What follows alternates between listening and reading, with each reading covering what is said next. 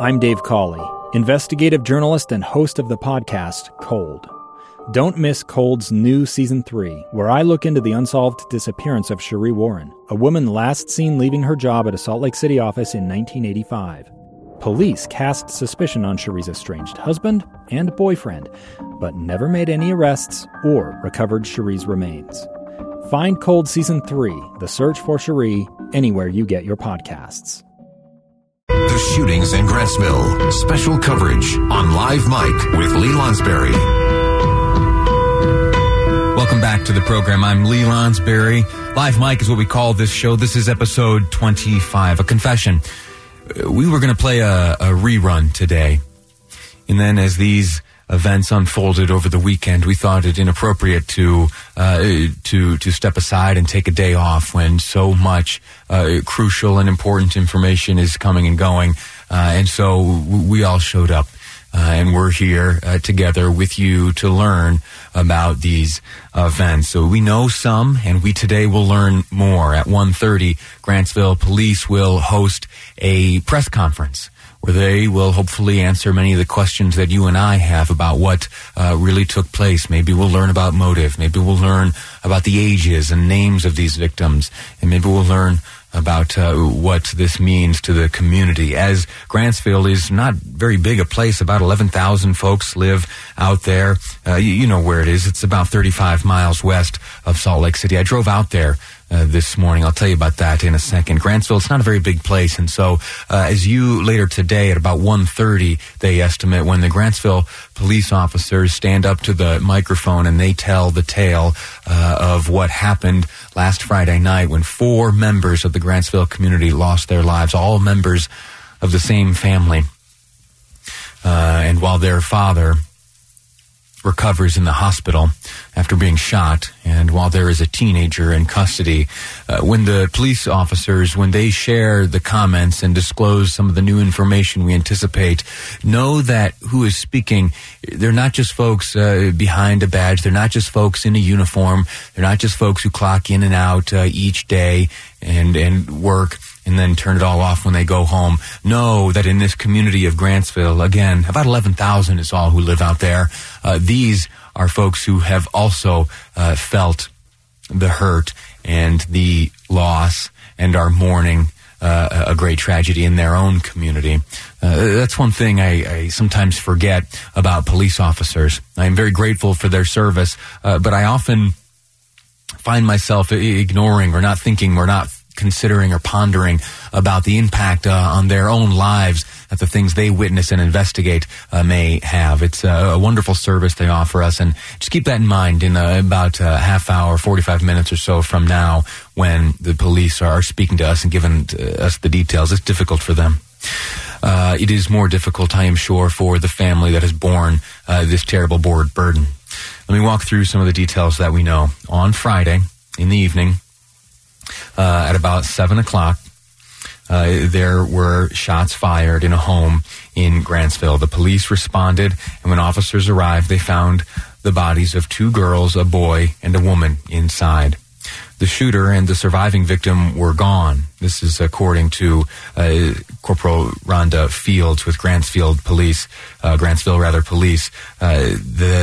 The shooter and the surviving victim were gone. Authorities later discovered that a person who arrived at the house after the shooting drove the suspect and the surviving victim to a nearby hospital. He was there at the hospital that officers arrested the boy, and he is now facing 10 charges, including aggravated homicide. Again, that is according to Grantsville Police Corporal Rhonda Fields. She spoke to reporters and has been giving some information. She also will be part of the press conference, which takes place just after 1:30 today. We'll play it live here.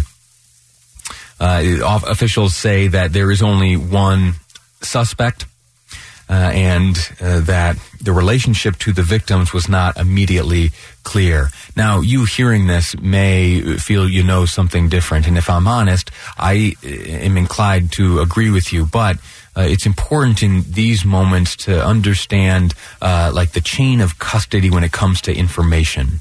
Social media has changed the way we learn about events such as these. There are members of the family who are active on social media. You'll notice that as I've been speaking to you throughout the name, I haven't used anyone's name. I haven't given the name of any victims. I believe we know the names of the victims, and yet while authorities have yet to release them, I am also withholding my own sharing of those names. That may change come 1:30, but that's how it is. In social media, folks are free and able to share whatever they want, and if I'm honest, they're likely right. They're almost certainly right, because the information is coming from folks who know this family. They know the victims. They know the suspect. They know their specific and unique needs right now. And in fact, there is a fundraiser for the family, and we will speak later on this program. Just before the press conference, we will speak to the organizer of that fundraiser, a woman named Patty. She'll join us over the phone and share with us the details for how you can help this family that has lost so much. So that's what we know so far, and it is at 1:30 that we expect to learn more. Now let me tell you about a little drive I took this morning. I couldn't sleep. I was thinking about this story. I was thinking about the family, and I got in my car and I started driving west. I got on I-80. I live in Salt Lake City. It was just over a half hour it took me to drive out there. I made my way west. Got off on the exit, took one of these back roads for a while, went past the turnoff to Stansbury Park, and made my way into Grantsville. I took a left onto the street where this crime was committed, and I pulled up down the street, and I parked just in front of the home there on Eastmore Drive in Grantsville, and I saw the porch, and I saw the windows, and I saw the adornments from the holiday season, which are still hanging on the porch. Snowflakes, about 5 or 6 of them on white strings. And I was wondering to myself, again, knowing that 4 members of this family are now gone, 3 children and a mother, I wondered who hung those. And I wondered, and my heart kind of broke as I thought about next year, knowing that the highest likelihoods is that those snowflakes won't hang. I also noticed there's a bench there, one of those kind of decorative craft type benches that doubles as a storage. The seat will lift up, there's a hinge, and maybe there's some sporting equipment in there. And I thought about this past Halloween and how folks may have sat on that bench waiting for trick-or-treaters to come, or maybe they had a candy bowl placed there waiting for the trick-or-treaters to come. And it struck me and broke my heart that the highest likelihoods is that there won't be such trick-or-treating happening on the porch of that home. I also saw a snow shovel on the porch and a big long driveway next to the home, and I thought about the young people who were growing up in that home, learning about responsibility when the snow fell, and Mom said, hey, it's your turn to go shovel the drive, and they may have taken that very shovel,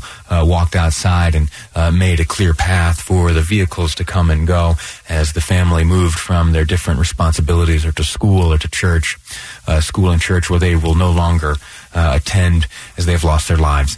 I know that's very somber. I know these are dark things that I'm saying, and I apologize for that on this Monday morning when we otherwise would be celebrating the life and accomplishments of Martin Luther King. We will do some of that today. In fact, Janetta Williams will be joining us on the phone later on in the program to talk about the great things going on in this community today in celebration of the life and accomplishments of Dr. Martin Luther King Jr. There are other things happening as well. We will learn about some changes to school lunches that the president has called for, the end of a program started by Michelle Obama. We'll talk about those details. Also, there's some jobs coming to northern Utah. Northrop Grumman is going to expand some of their operations up there. I'm going to tell you all about what's going on there if we have time for that. And also today we're going to talk about a little bit of history.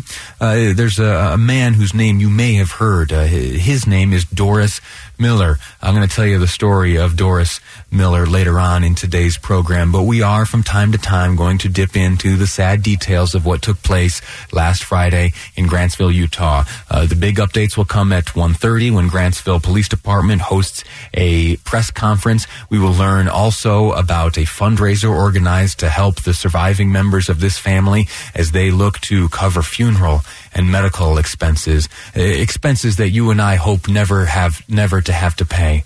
But there are some folks now facing exactly those expenses. And Patty, she's going to call in an organizer of this fundraiser and tell us all about what the needs are and how you and I can help. That's all on today's program. Plenty left. We're also, producer Amy just handed me this piece of news. We're going to speak to the neighbor of the family here that has endured such a tragedy. Maybe we'll learn about some of those folks here coming up from the Grantsville community. That's next here on Live Mike. I'm Lee Lonsberry, and this is KSL News Radio.